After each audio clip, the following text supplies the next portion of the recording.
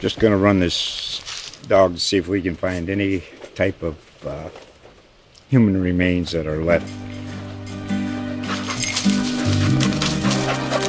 Listen to Where Secrets Go to Die, The Disappearance of Derek Hennigan. From the Detroit Free Press, a new podcast set in the woods of Michigan's Upper Peninsula. Available on Apple, Spotify, Freep.com, or wherever you get your podcasts. Hello, everyone. This is Leslie Rankin, fine arts reporter with the Journal Star. I'm here today with Joan Root Erickson, co-founder of the Sun Foundation, to talk about how Central Illinois would be affected if the federal government stopped funding arts and humanities.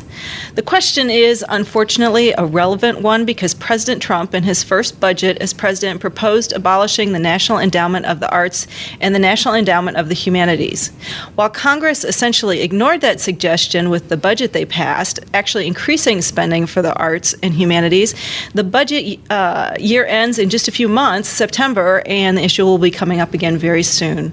Arts funding is always in danger, isn't it, Joan? Yes. In our 44 years of working in the arts programming, it has been constantly one of the areas of budgets, whether they're federal or state or local, that have often be the first to go. In times of crisis, arts funding gets cut. Yes. Why is that a problem? Well, it's a problem on many levels. If you're an organization, an arts organization, an arts council, or you're a small local arts group, you're depending on writing grants and as one of the components of sponsoring your services, your educational services, or your performing arts programming. Mm-hmm. So you're constantly working with a lot of unknowns. Yes. And to keep a professional staff and to keep the quality of your arts programming going and the people that you may employ, you don't have the stability that other forms of employment will have. Yes. Well, I mean, there are people out there who think, well, the government should only fund things that are essential. How does art fit into that view? Well, I would ask your readers to look at the research of Dr. Gardner from Harvard University on the type of just applying to children and learning. We know that we have students that are not auditory learners. They are visual learners or they're kinesthetic learners.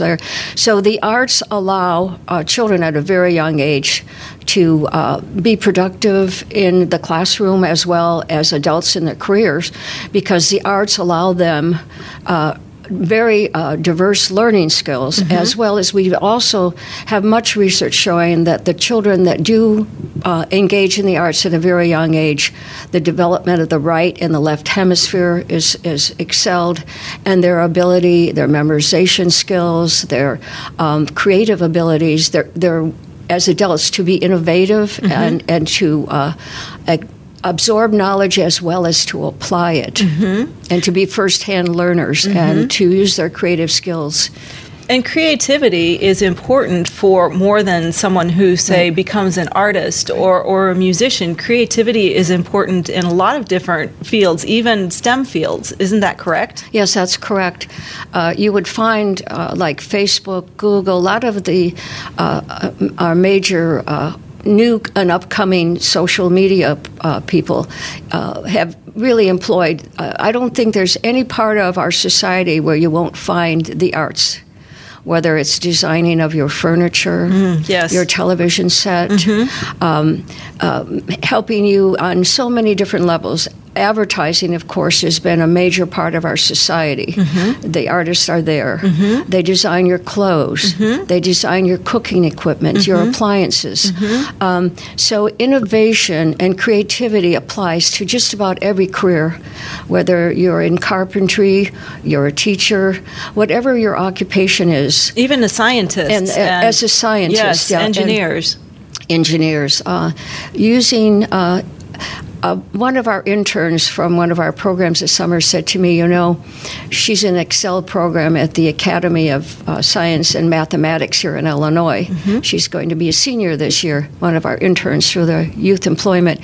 She said to me, one thing we should stress, that you can have knowledge and you can have skill, But if you don't have passion and ambition, you're not going anywhere. That's interesting. Yeah. And so to find your passion when you're young and to be around people who are ambitious and innovative and lead you is such a critical time in a young person. Yes. And that's kind of what you do, some of your programs at the Sun Foundation. Yes. Tell us a bit about the Sun Foundation. Well, the Sun Foundation was founded in 1973 for the purpose to advance the environmental sciences and arts.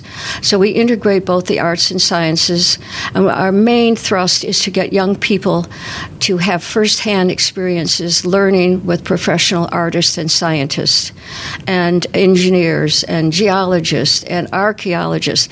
So they are in contact with people who do whatever they are learning. This person does it for a living, and they are deep wells of knowledge and inspiration for their children.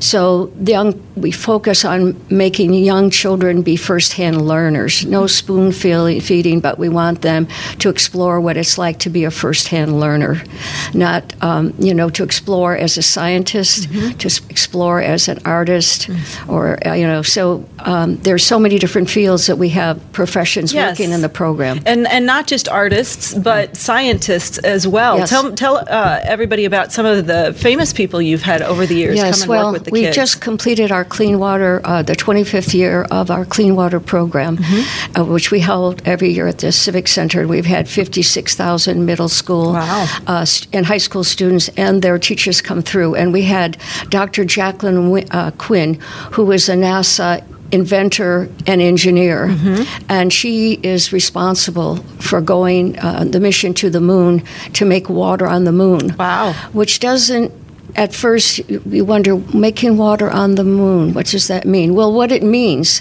if they can make water on the moon, they can do deeper space exploration. They can grow food and have their own water at the moon station for deeper exploration. So the young people today, it won't seem like much, but it is the frontier of our day today. Wow. She was here this year. She was here this year. And we've had Dr. Sylvia Earle, the oceanographer, and she's a woman who has designed the first atlas for our oceans.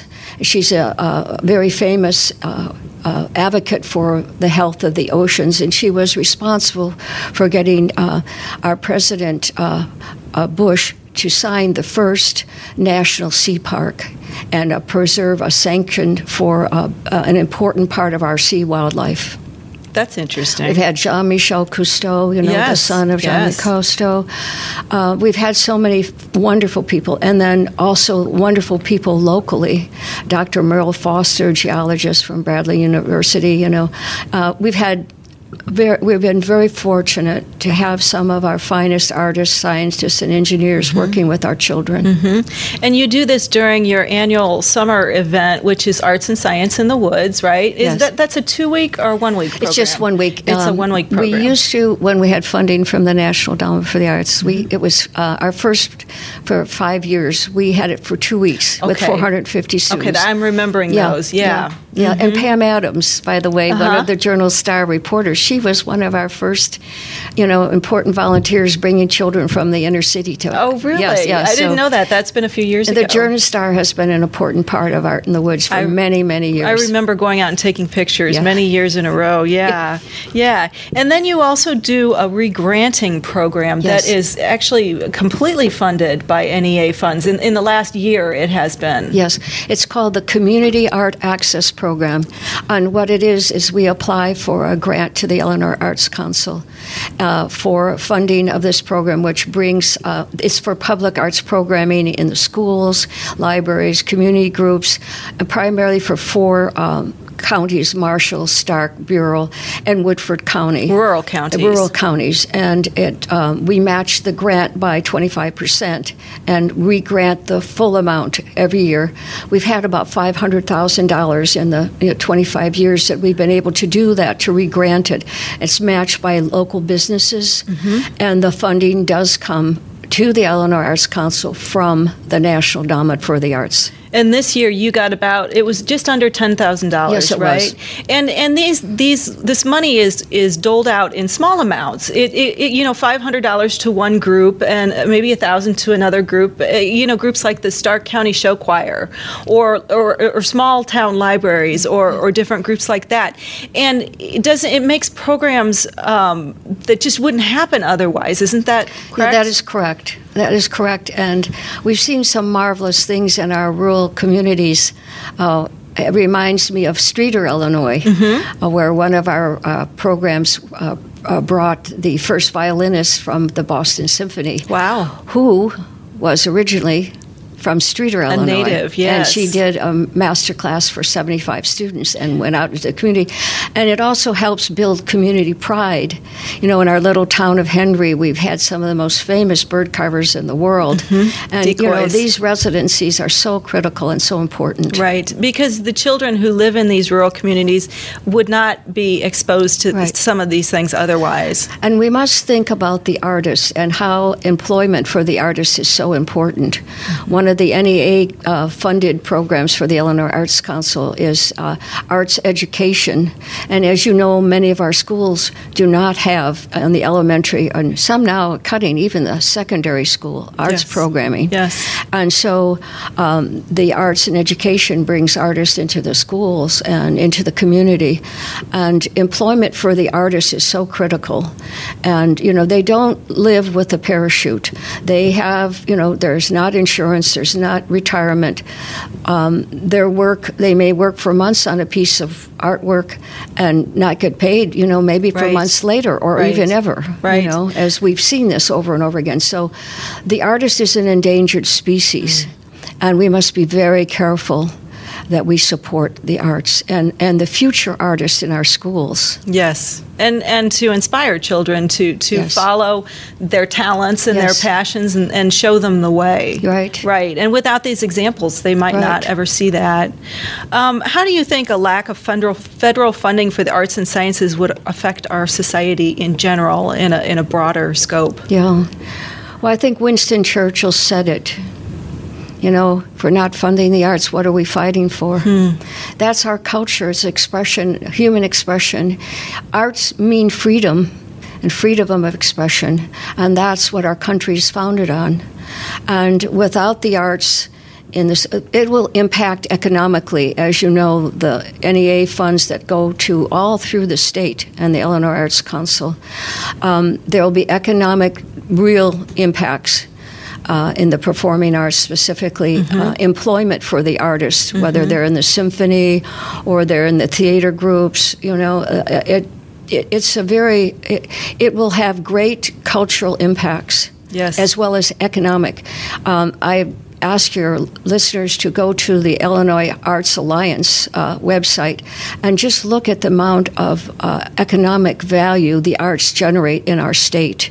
It's huge, and I think we can see that all across the state. Important. Well, when the NEA helps fund a concert, say, and they bring a famous violinist or singer or someone here, people come from out of town to see that. They'll spend a night in a hotel, they'll eat several meals at restaurants, and they'll maybe go shopping. So there is a bigger effect. Those dollars get multiplied. Is that correct? That is correct. Okay. And then remember, we're employing people in the arts. They are, our wonderful arts partners and our child organization here, Central Illinois Arts Association.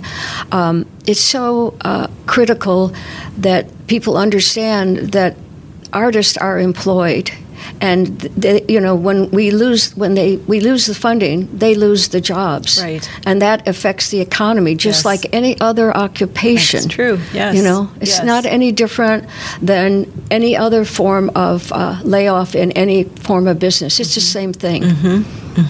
But it's hard because I think their general impression, we have to work so hard to show how the arts work. And Arts Partners has been wonderful here in Central Illinois, and their logo is arts work. Yes, they are very interested in the economic aspect of it, and the economic aspect is actually huge. Yeah, it's actually huge. Well, Jonah, over the 44 years since you and your husband founded Sun Foundation, you've seen a lot of ups and downs. You know, arts organizations are always fighting for funding, and there are better years than others. But what do you think of this latest trend? Well, you know, the Sun Foundation is an environmental science and arts organization.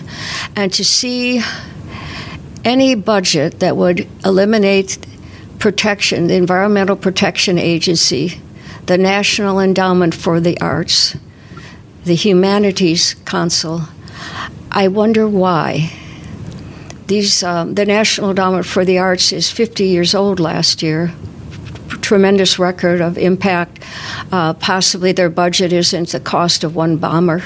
The budgets for these agencies are not huge drags, and what they mean for the health and the culture of our society and the freedom of our society is very serious. Mm-hmm. And I'd like to know why. Mm-hmm. It's a question we as citizens should ask. Why would anyone want to zero out these organizations? Well, Joan, thank you for joining us today. And listeners, thank you for joining us. And Joan, really, thank you for your insight into this very important topic. Oh, well, thank you for having me. I appreciate it. It was wonderful. Thank you. Thank you. Just going to run this dog to see if we can find any type of human remains that are left. Listen to Where Secrets Go to Die, The Disappearance of Derek Hennigan.